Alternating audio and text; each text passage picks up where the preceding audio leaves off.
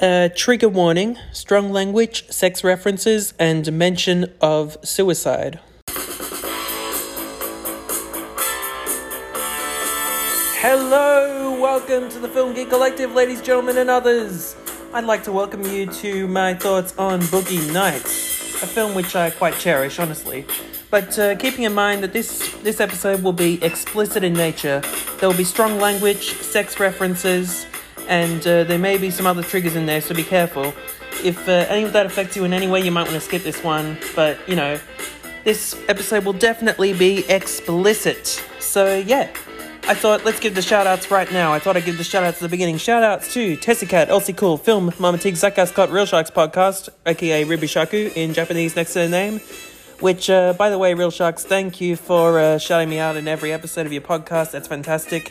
Cinemadness Podcast, Schlock Luster Video, Apple Park Films, The Chris Watt, Autistic in Melbourne, Naked Airplane, Still Mellow, Heavenly Imagine, Rose Bagali, Larry 1937, 2621, Talk Me Into, Films with Amy, Zeus, Caution Spoilers, JGWR, Classic Blonde, El Salt 1, and finally, Eric Sloss, 1383.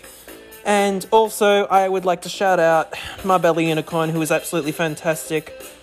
All of you are absolutely fantastic. Now, without further ado, let's get on with the podcast. I know, abrupt end to the music, and you notice my voice probably got louder because I moved the phone from the speaker to the computer from where I am now. I mean, you get what I mean. Just, I'm open about behind the scenes sort of things, but, So, let's delve right in. I've been trying to do non-spoiler things and then spoilers, but I'm not sure how to go about this one. Well, I'll go with the non-spoiler things first. So, okay. Burt Reynolds didn't want to do a film about porn. He turned down his eventual role 7 times because he'd be afraid he'd let his fans down. In fact, he angrily said to director Paul Thomas Anderson to leave him alone because he wasn't interested in the role. So, Paul Thomas Anderson said he should carry his current attitude to the film because he could be nominated for an Oscar.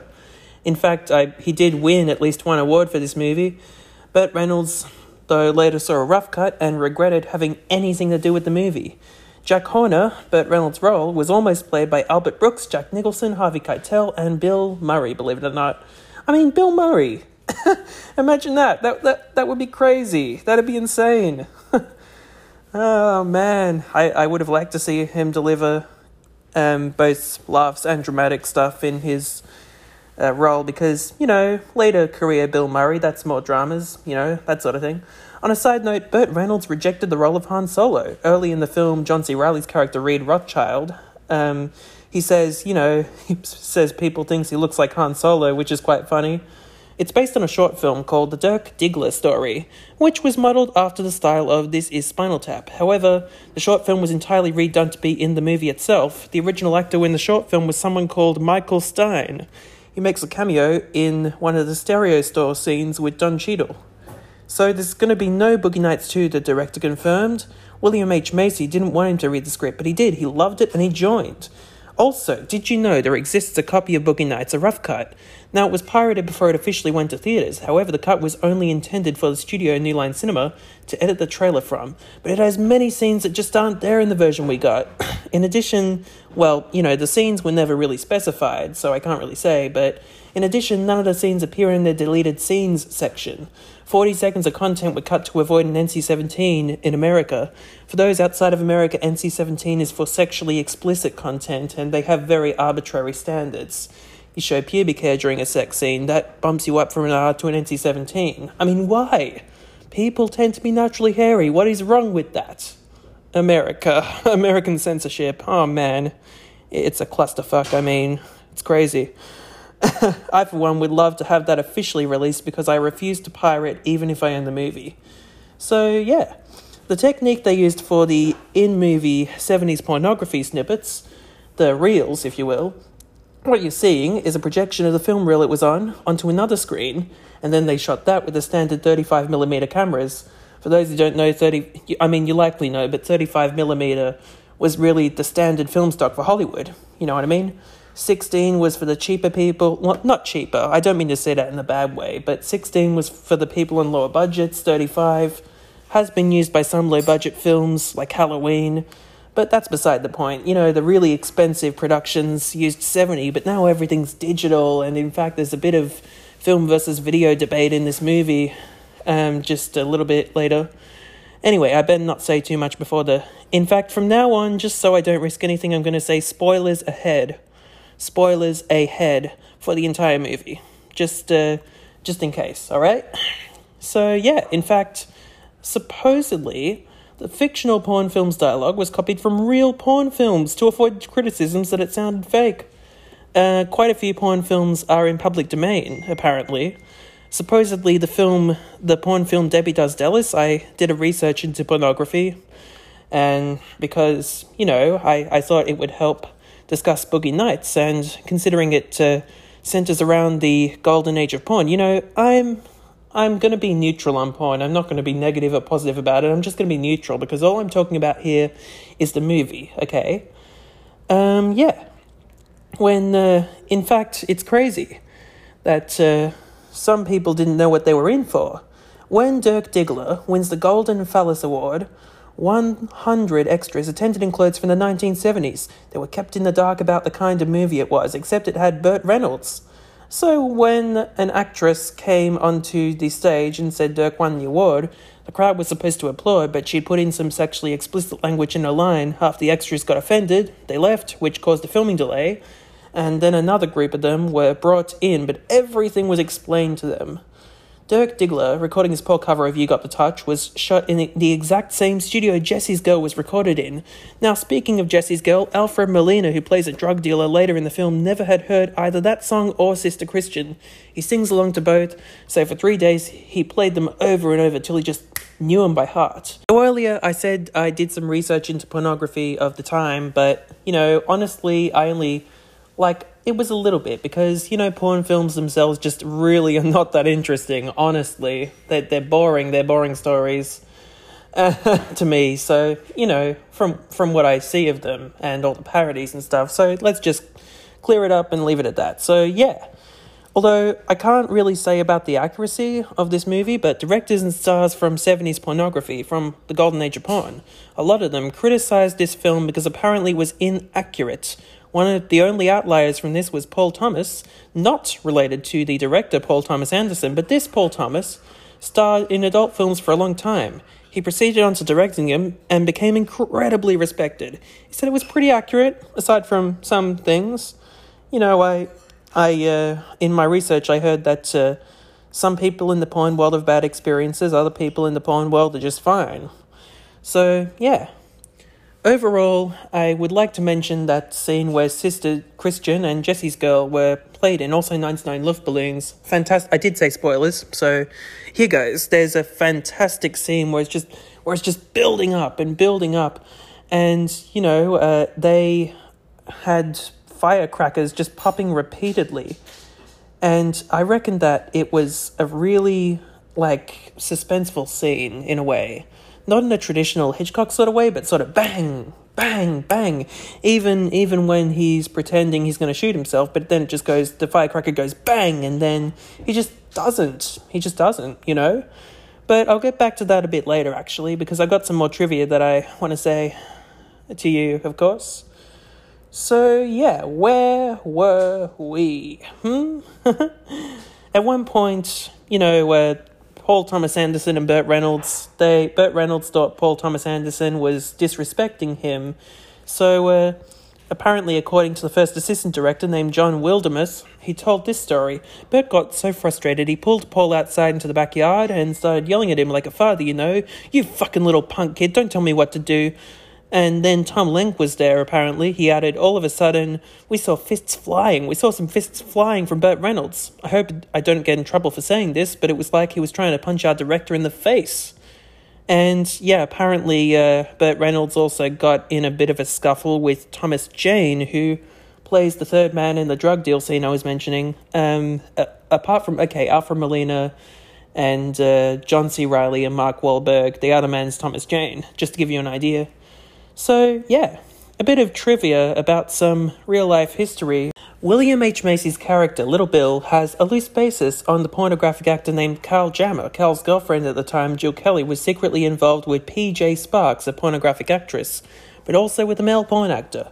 Carl Jammer ended up much like Little Bill in the movie, shooting himself in the head, only Carl did it in the front lawn and his fictional counterpart did it in the house. So yeah, he adapted at least one or two real life stories from the real, you get what I mean. But yeah, I think in terms of the character change, like, or lack thereof, there is such a thing as static characters who don't change or don't change all that much, and then there's dynamic characters. And so the standard we have is dynamic characters. You expect someone to, if someone maybe is a bigot at the beginning in like a film against racism or something like that, and then they open their eyes to their horrible ways and they see the difference and they become different over the course of the film, that's a dynamic character arc for those who don't know. But static is if the man did not change at all, or very, very little. Maybe he keeps his view and something else changes, I don't know. But Paul Thomas Anderson didn't really have this in Boogie Nights. The result is still a wildly entertaining ensemble, but he just, he was more focused on, I guess, the interactions. I think he was more focused on the interactions than trying to really change them, because the characters are supposed to be a bit over their head all the time, and, Mark Wahlberg goes insane over the course of the movie in a sort of way. And, they make such a big deal about his penis. They make a big deal about Dirk Diggler's penis. And, by the time we have gone through the whole movie and we're thinking, hey, I would like to see how big his penis is. Well, he's gone totally insane and he's been repeating his mantra, I'm a big, bright, shining star, or something like that. You know what I mean? But, yeah, you only get to see the penis after he's totally flipped his shit, basically.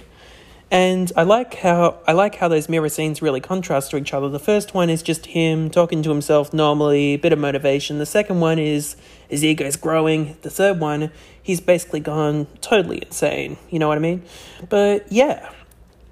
It's like, you wanted to see something earlier, but now that you're interested in seeing where this goes, you're not so interested in seeing his penis anymore. I mean, you are, but there's other things to worry about, Sort of like a MacGuffin, like the briefcase in Pulp Fiction, a little bit.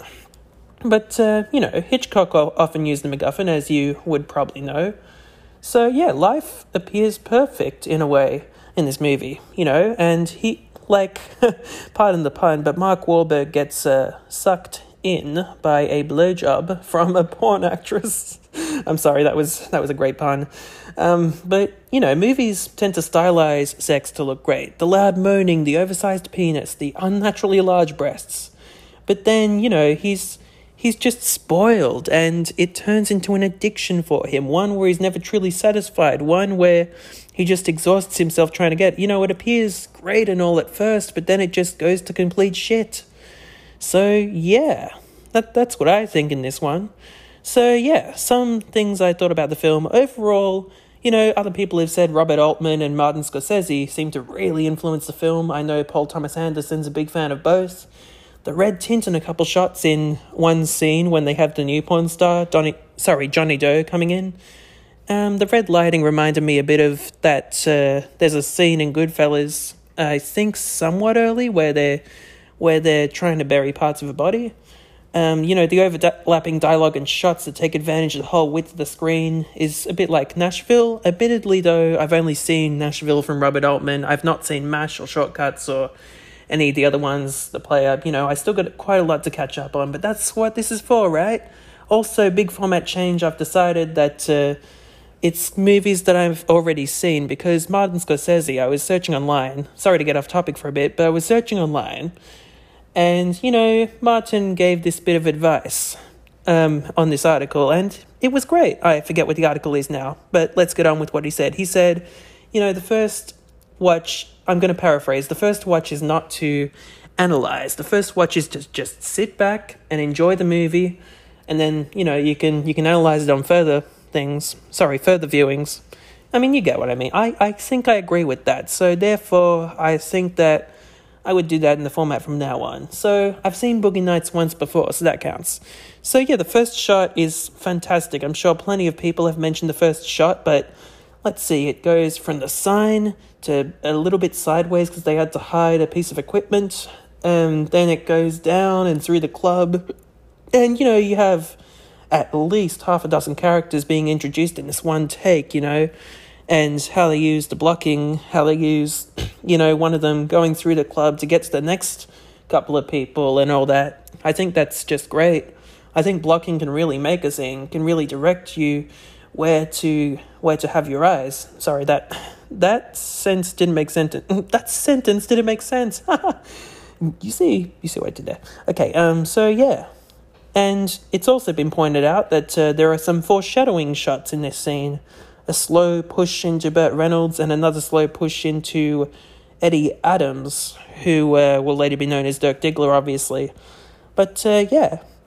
I also like the film's habit of long-ish takes. Even one lasting 19 seconds that catches up to Burt Reynolds.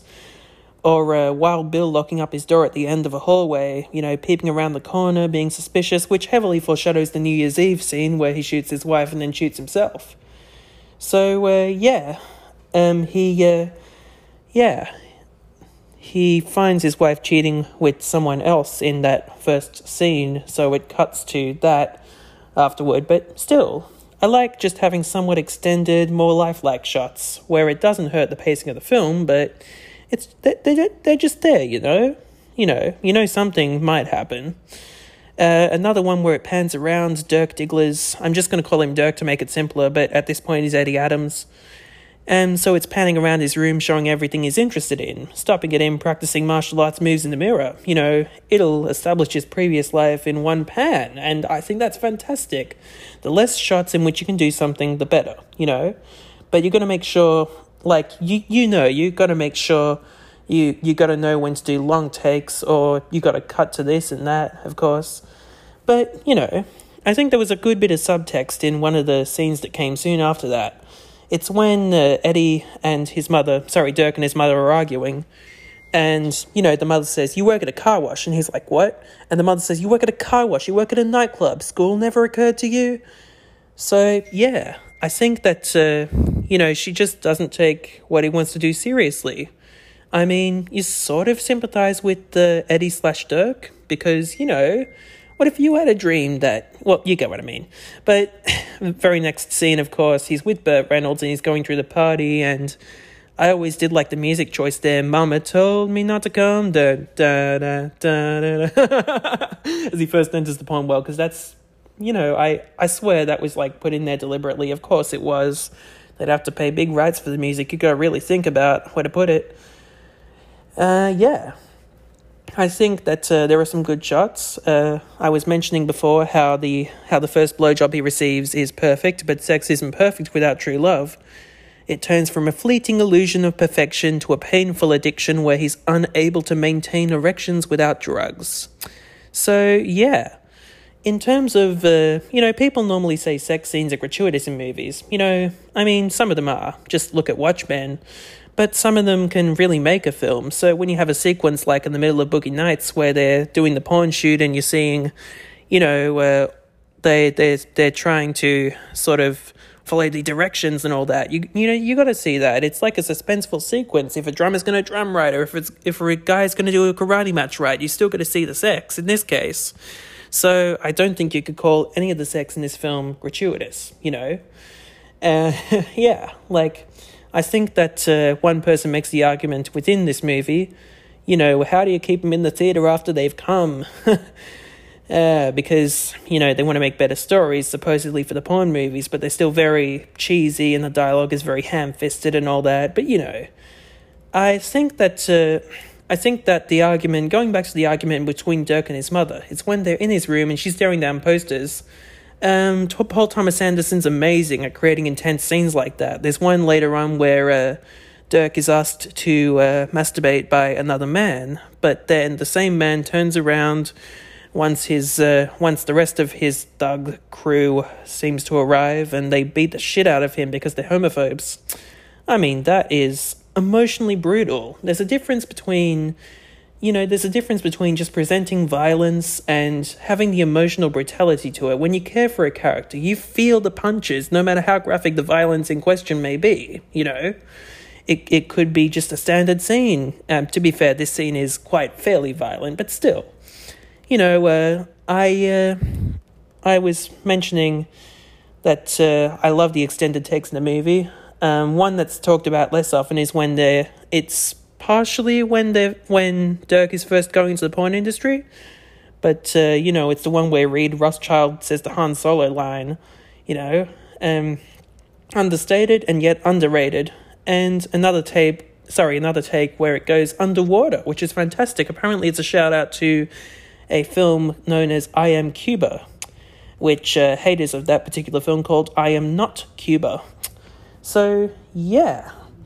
In fact, did you know that people tend to, you know, muddle up their words when they're angry, of course. So, you know, he's just, you know, Little Bill catches his wife having sex with someone in public with several people watching. And he says, you know, he's got his ass in her cock when he's meant to say cock in her ass. Because, you know, people mix up words when they're that angry or when they're talking too fast, like me, you know.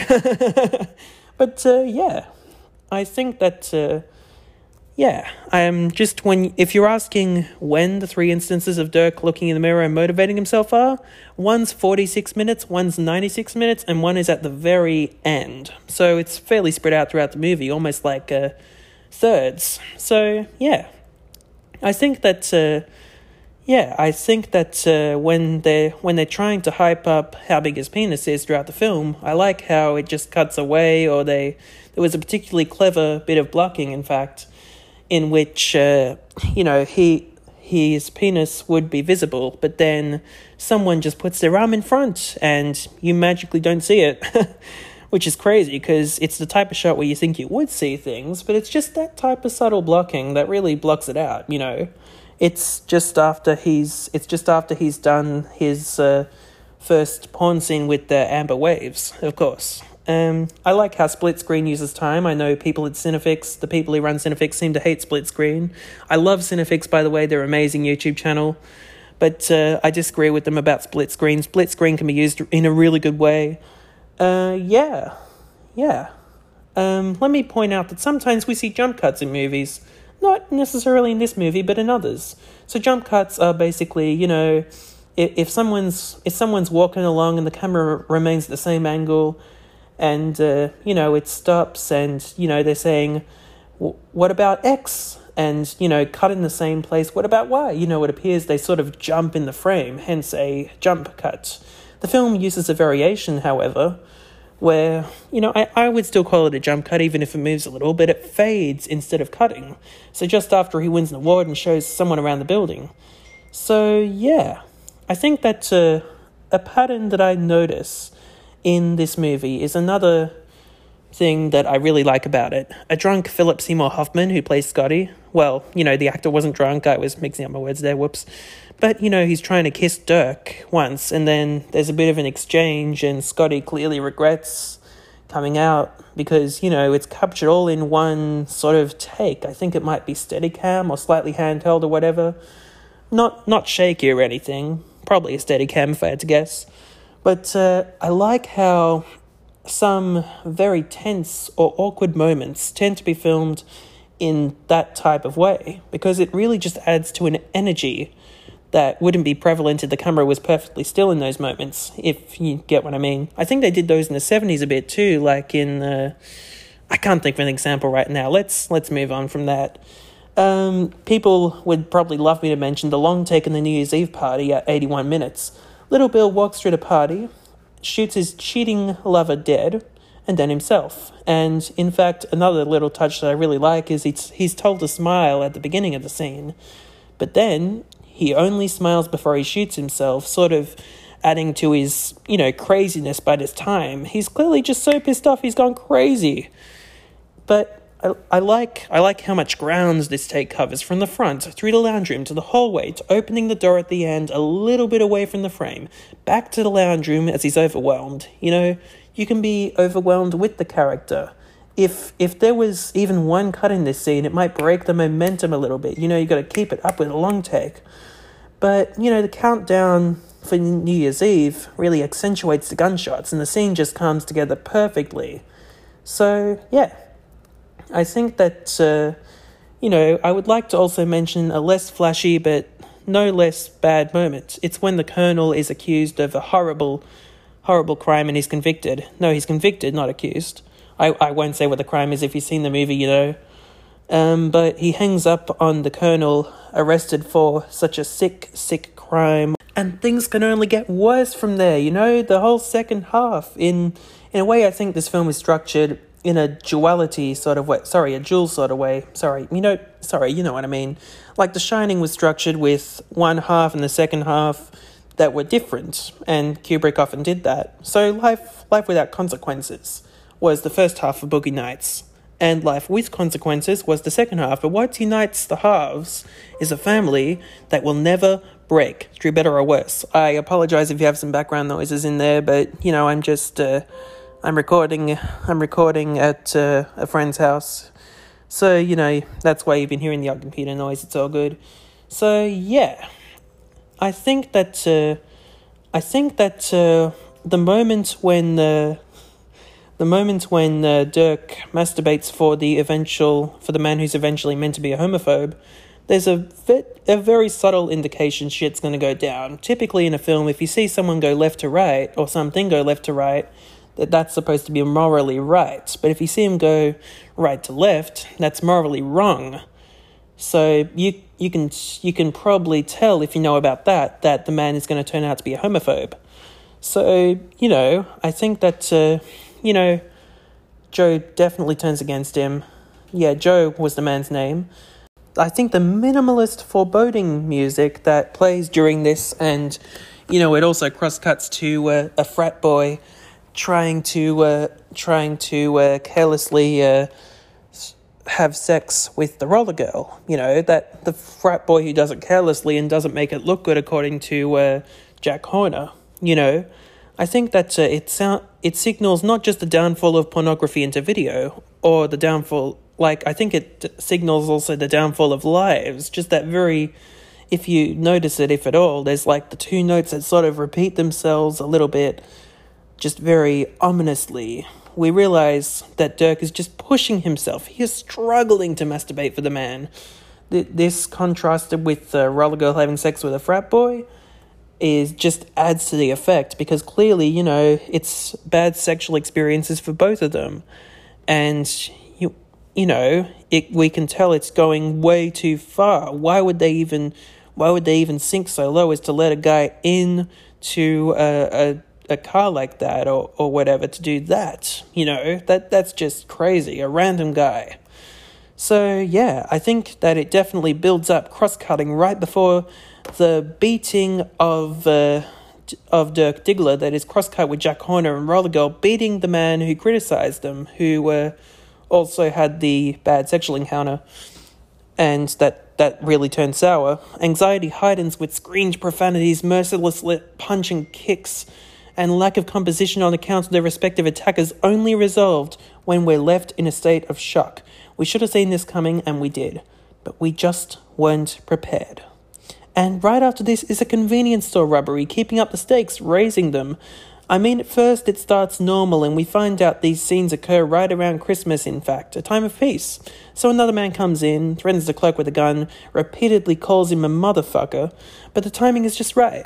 The Christmas song says "Sleep in Heavenly Peace" as blood splatters all over Don Cheadle's shirt, the stereo guy from earlier. Expert timing in resolving a tense scene. We seem to have... That was the pattern I was talking about earlier, the rise-fall pattern going on. And just in time for the title card, long way down, one last thing. So in this next scene, Dirk says something about fixing the vet, meaning a Corvette he crashed in a previous cut, but the scene was deleted, and it was made that they never crashed, despite that little piece of evidence of the deleted scene still made it in somehow, so yeah.